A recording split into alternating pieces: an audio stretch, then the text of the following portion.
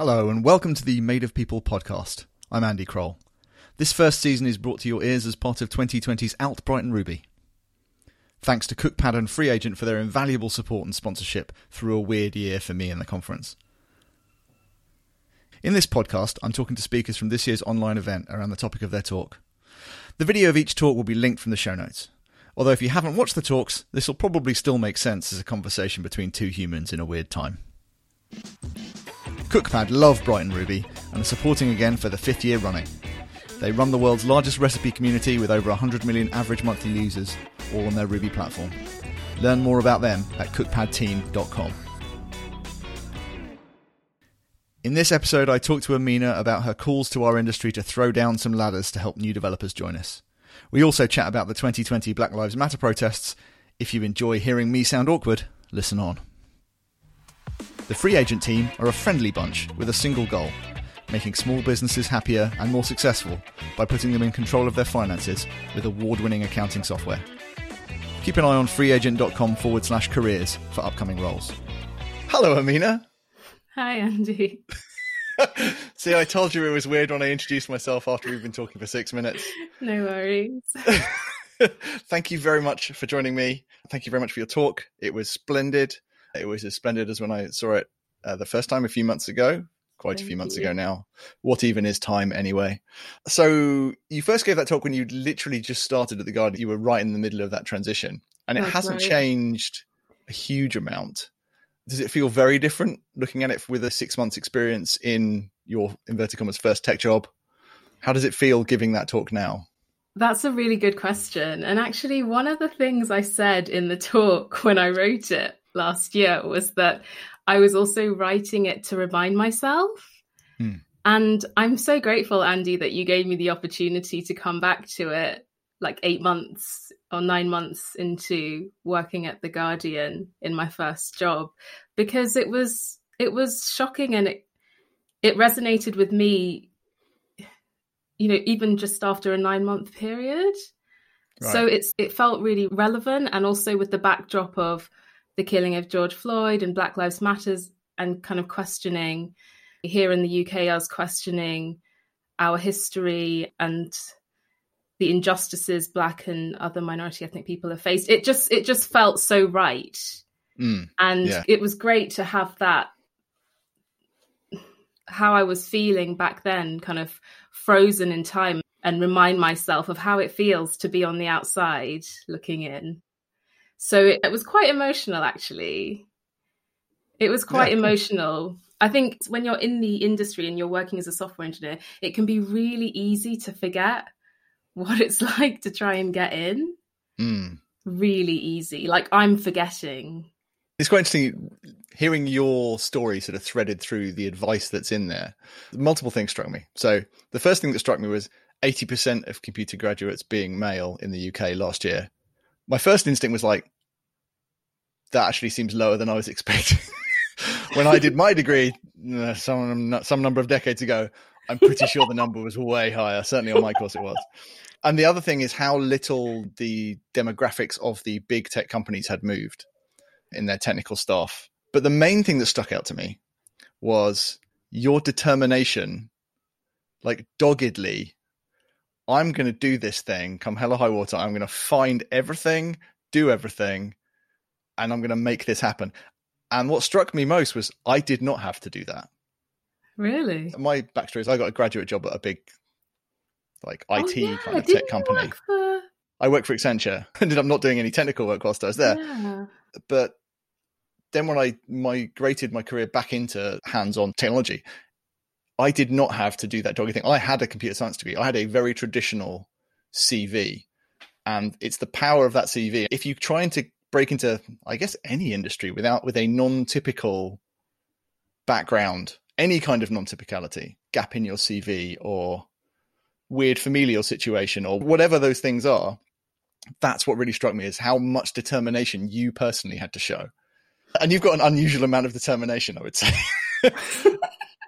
Is that something that you noticed specifically, that level of determination was required? It's really interesting you say that. I find it really I find it funny when you say that, yeah, I didn't have to do any of that. And I'm just like, it's not funny. So annoying. Yeah, I'm an annoying guy. No, you're not at all. But it's true. I guess for most people, they won't have to go through the struggle. And it's only recently that I've been reflecting on the last couple of years. I read some of my diary entries that I wrote in 2018 when Zach, my son, was like a year old, well, less than a year old, 6 months or something. And I was trying to work out what I was going to do now that I was a mum and couldn't travel anymore, which is what I did for my previous job. And I was reading those old diary entries, and I just can't believe that I got to this place where I'm working as a software engineer at The Guardian with really excellent colleagues. I actually still find it shocking. And I think I am incredibly lucky, as well as the determination. As you said, to get into any industry, not having a formal education in the job is difficult.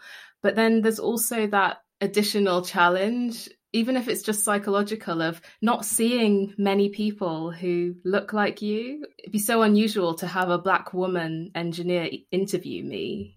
Even to get a woman engineer, I mean, as an interviewer, that would be special. And it's such a shame that it's like that. But it does mean that for those who are on the outside trying to get in, they do have to work extremely hard. And it's good for software engineers to realize that when they see the CVs of someone that's been teaching themselves to code or has gone to a boot camp. It's worth remembering that person is probably really hardworking. One of the things that I always think about is how useless I am in the first 6 months of any job. If you take it upon yourself and how much context you build whenever you start in a new work environment, not even just the mechanical skills, the context about the organization that you're working in, the personal relationships you develop, that's where the difficulty is. The fact that you got a degree 15 years ago in computer science has absolutely bugger all to do with whether I can do my job now. My job is nothing to do with that. How did you make that transition from being at Accenture doing a non-technical role and then going back into... I didn't have a full React workshop breakdown. I would now if I went into React workshop. But I was fortunate enough to be married to my wife, and I was earning okay money, and she put her hand up to go to Singapore for a job, and I went as a trailing spouse and resigned, basically. So I resigned 9 months before we were doing that, and my uncle had died, and I ended up doing a bunch of stuff on his flat to sell it. I went full handyman and just tried to reskill in the things that I was interested in. I'd sort of maintained it as a little hobby in the background. Yeah, that's how I did it. But I had a wife who basically looked after me for a certain amount of time. And then we went to Singapore and I sort of started building a career there. But that's a good example of hustling in our industry. Even a computer science degree, it doesn't mean that you can actually do the job. This is from just someone saying that from the outside. I really shouldn't say that to all the... She's met some people with computer science degrees who have no idea what they're doing, is what she's trying to say. No, not at all. But the day-to-day job seems quite different from what I gather. So that's a huge achievement for you to have kind of retrained in a way. It's really similar. But, also I am a middle-aged now white guy. And that is a big advantage when most of the industry looks like me. So, I worked hard. I mean, that's always the thing, right? With my life's hard. Your life is also hard. But it's that thing of you didn't also have these disadvantages. I have the advantage of looking like someone who should be a tech engineer. I've got no hair and I burn in the sun very easily. I had that. Yeah. So I look like I fit. And so, I had to work hard, but then everyone has to work hard. You have to work hard. You do. I got quite used to receiving a lot of rejections. Did you get rejected a lot? I've had my fair share. I've been accepted for jobs and then been rejected from within the job. So that's quite that's quite really impressive. Cool. Cool inverted commas. Yeah, maybe. Impressive. Yeah, that's probably a story for another podcast. Yeah, sure. I can't wait to hear that one. Or maybe when we have a drink at some point. So the other thing that struck me was the series of rejections where you were competing with a friend to see how many you could get in a day. And you're very clearly, from talking to you and from your talk, you're a very optimistic human. Do you think so? I don't know. That's my assessment. I'm glad that I come across like that. Well, yeah, that's good. You're a positive force then. All right. Cool. If not optimistic, positive. One way to prepare that talk is to be hugely negative and go, look at these terrible numbers. They haven't really shifted in years. What the F is everyone doing? Yeah. Where it's just like, yeah, that's true. But here's the things we can do. Here's some good recommendations. That's what comes through, that positivity. Yeah. So how did you reconcile your positivity during the rejections period? Yeah, it was really hard. I actually remember talking to friends, and I guess that's what made my journey possible, is because I managed to connect with other people who were in the same position as me. So there are so many great meetups. I used to go to Code Bar in London regularly, and we also have Coding Black Females, which is another good one. And so I was able to build a network of peers. So there were times actually just before I got The Guardian, I actually thought about giving up. I remember saying to my friend that I just can't take the rejection anymore, because it felt quite, you're pairing with someone and then, doing a coding test, you're given a technical test, and it felt a bit personal. I've felt I was quite sensitive to just being constantly rejected, and it felt a little bit emotional. And I actually said to a friend, do you know what, I think I'm just going to take a break from this and wait a few more months, because it's kind of hurting. So it was hard. I think a lot of the rejections were valid. Define valid for me. Valid as in, not every team can take on a new developer, and I understand that. Even now, I'm quite impressed with my colleagues at how they're managing to bring me up as a software engineer. And I empathize with them, because I don't think it's that easy to mentor a new developer. I understand that I wouldn't be a good fit for all teams. And I kind of wish there were just more roles for new developers out there. I think that's a huge problem. But I'm so glad that I didn't give up. And in the end, I started getting feedback from my technical tests that just really helped me, so that by the time I got my current job, I'd kind of implemented a lot of the feedback that I had been given from the rejections. So trying to change my mindset and knowing that, like, I need to fail. I'm going to have to fail a lot before I succeed. And knowing that the failures weren't failures, but they're actually successes in a way. That learning that lesson, I don't know if I fully learnt it yet, but beginning to learn that lesson definitely helped. And I think it really is true. Yeah, I mean, that's the story of most of my work days. It's like, I'm an idiot. This is never going to work. I think I've done. No, I haven't done it. I think, no, I haven't done it. And then a moment of glorious victory. Like that's the story of being a software engineer, as far as I'm concerned.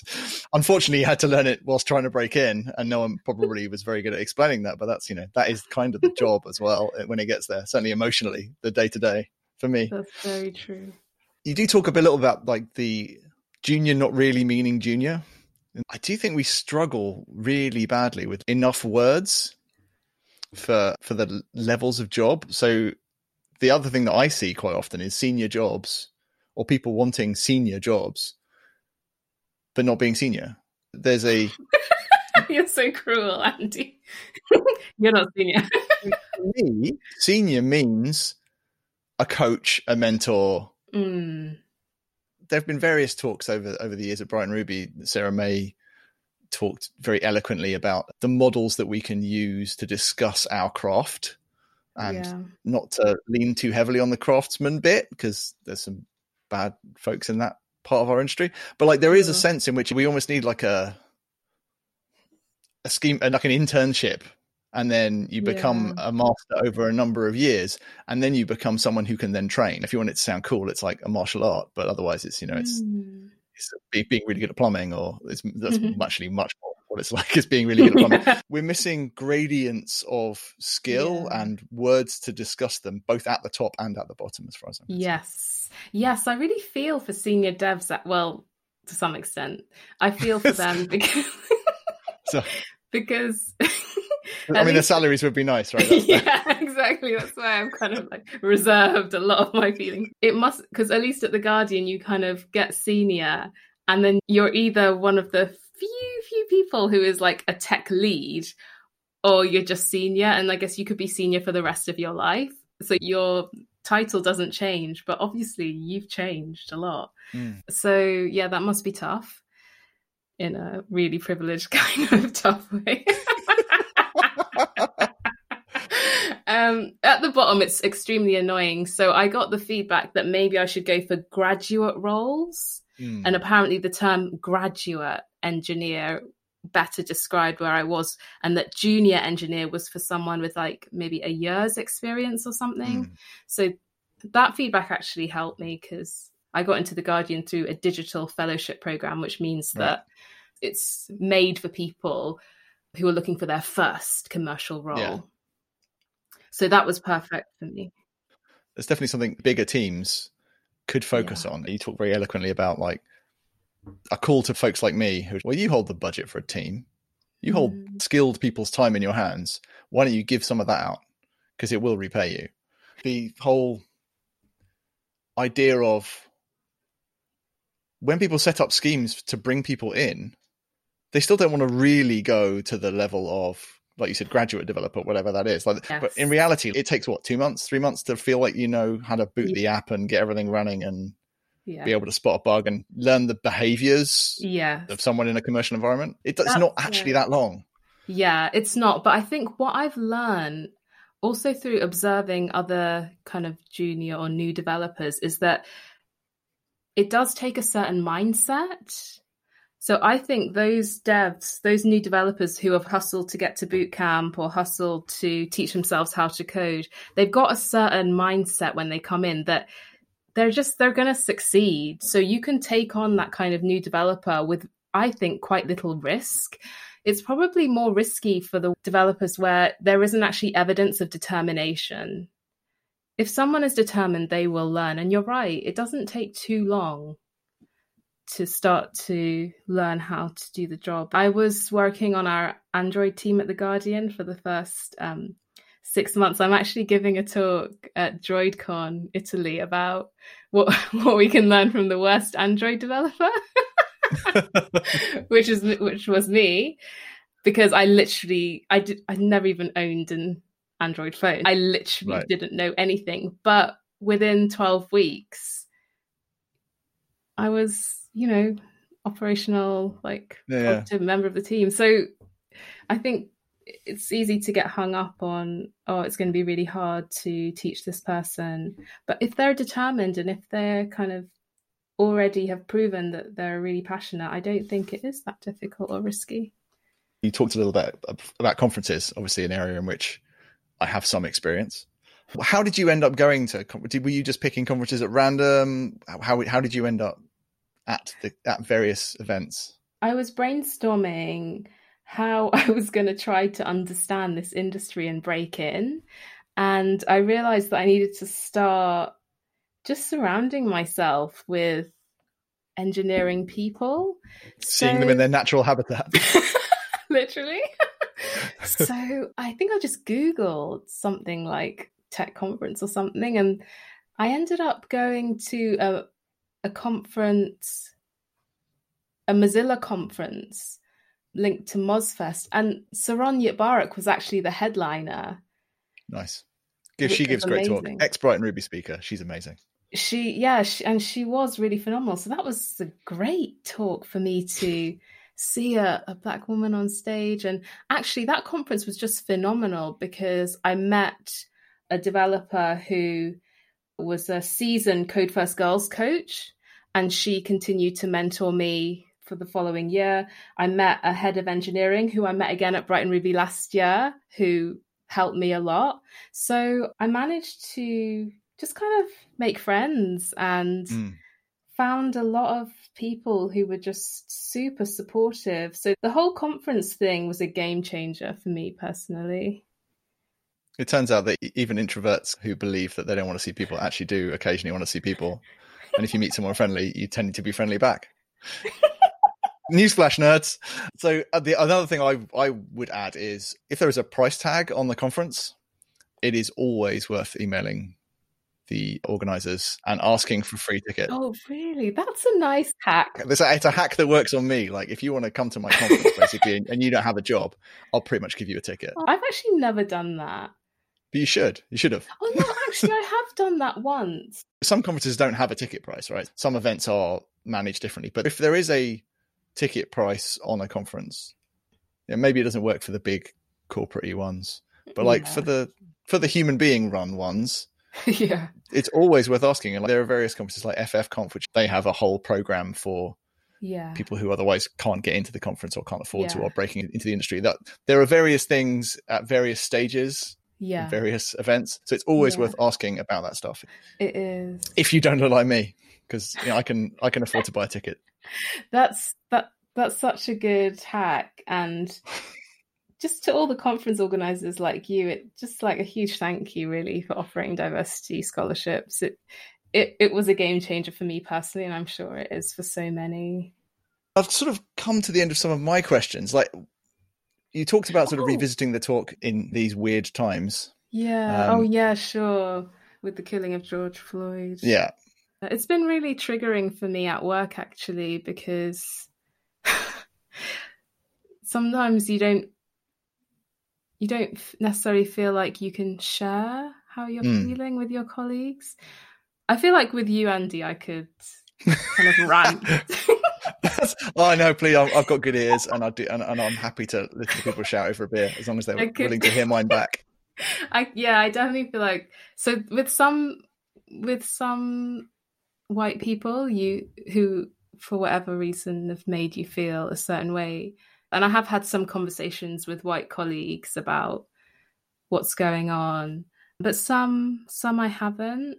One of my colleagues actually reached out to me and just said, "Oh, how are you doing?"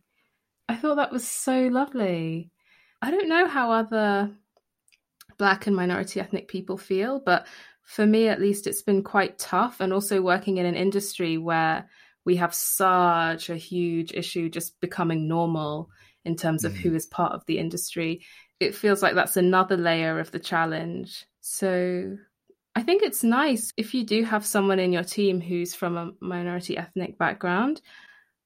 I wonder if it's worth like reaching out to them and just asking how you're doing and if they want to talk, or if there's an issue at the company that you can raise, as a white person that maybe on their behalf that they don't want to raise.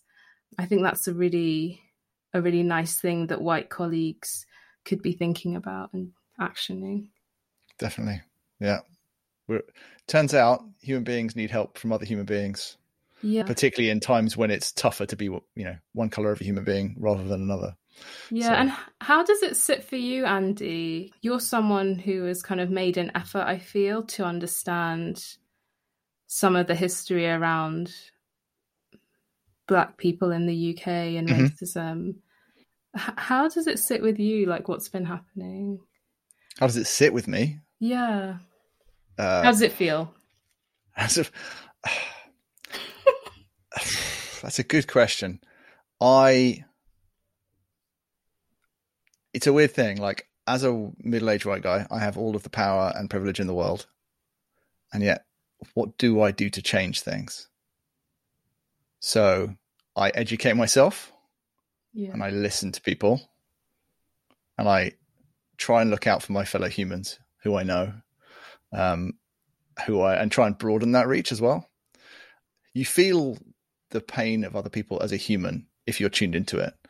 And for me, the biggest thing that I've done recently, actually reading Reni Eddo-Lodge's book, I'm No Longer Talking to White People About Race, which is a brilliant book. And there's a podcast that goes with it, If Books Are Not Your Thing. it's quite a challenging read, even as somebody who regards themselves as pretty not racist. I'm black and it was hard. That's reassuring. It was hard, yeah. Particularly, there's a thing in our society where almost the worst thing in the world is to be called racist. But we all are.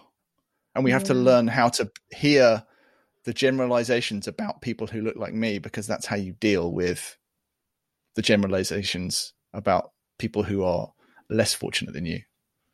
Right? So, yeah, it's kind of, it's difficult to know what to do. And I try and do what I can. And social media is a weird one, right? I'm not a massive fan of demonstrations of look how with it I am, look how on this I am, because I don't feel like I am on it. Yeah. But equally, everything I do, I try and run through a filter of, is this the best thing I could be doing right now? Yeah. So it's like thoughtful as much as I can be. Make sure that my conferences properly reflect the diversity in our community that is there, and get out of the way and raise up other people's voices. I'm aware I've been talking for like 5 minutes about racing. No, I really, it's shit. All the COVID stuff has very much shown once again that the poorest in our society get it the worst in all sorts of ways. It's just another way that the poorest in our society, and then the poorest in our society, are as a result of the systemic issues that we have. Yeah. It's different than the US, and Reni Eddo-Lodge's book goes into that. It was quite interesting to hear about Black and minority ethnic history from a British perspective, actually. Yes. You know, we're very US focused, and bizarrely, like, more of us know the stories of Martin Luther King and the civil rights movement in the US. We don't know our own history. Yeah. It's just like the more you can absorb this stuff and the less offended you can be by, like, I bristle when I hear the term white people. That's weird, isn't it? That's where that not all men thing comes from. It's just like, but I'm not like that. I'm just like, you probably are a little bit. I am like that a little bit, but you should just try not to. Try and avoid the tiny negative feelings you still have, the stereotypes that you've interred to your brain. I don't know. It's just sucks, doesn't it? It's tough to talk about because it's awkward. It's awkward. And as we know, British people, we awkward is definitely, we do awkward. So yeah. If you can make a white British person talk about race, that's pretty fucking awkward. So turns out in history we weren't necessarily the good guys, by the way. Yeah, but it's really great to talk about these things. And the thing that strikes me about what you're saying is that I actually feel I can really relate to what you're feeling, and I feel some of the same feelings. So we talked about Saron already, and I actually mentioned this before in the pre-talk. Saron gave a talk at Brighton a couple of years ago called Lucky, where she deconstructs her own privilege as a Black American woman, and it was absolutely brilliantly done, and really exposes that, like you say in your talk as well, like, we are not what we look like. No one is a representative of their ethnic group. No one is a representative of their gender. No one is a representative of bald men who live in Brighton. You know, no one is. Sorry, I just had this image of this whole line, like, queue of bald men, right? You know, there's a few of us around, but like, I can't speak for all of them, is what I'm saying. Yeah, it's just like, you are your own mixture of privileges and lack of privilege. And you can only try and understand where everyone comes from that perspective. Yeah, I'm really glad you said that, because sometimes I kind of feel a bit sad when I hear people say, oh yeah, but I'm privileged. So I try and say it a lot as well, because sometimes I feel like maybe when someone says I'm privileged, they're kind of assuming that I'm not. But I also really like it, because then they're kind of accepting the fact that, hey, I had a huge helping hand to get where I am today. Like, it's not just all me, it's just circumstance. But I'm exactly the same. Like, you know, my mother is white, my grandfather is white, and we were able to buy a home in London because of my grandfather's business in the Northeast, you know. And then my mum was able to give us money for our mortgage. And then, you know, I had two parents who have degrees. Yeah. me succeeding in tech is just like, it's just the tip of the iceberg. Like, I'm really... No, absolutely. Like, yeah. It's like, I am really an extremely privileged person. So yeah, you're right. Well, there you go. I think we've solved race in the UK there. And that's probably a good time for us to finish. But lots, hopefully, for people to chew on and think about, as your talk also did. So thank you very much. And thank you so much for putting together Bright & Ruby. Thank you for letting me speak last year to do a lightning talk. Like, thanks for taking a chance, and thanks for letting me come It has back. been a genuine privilege. Thank you very much. Thanks.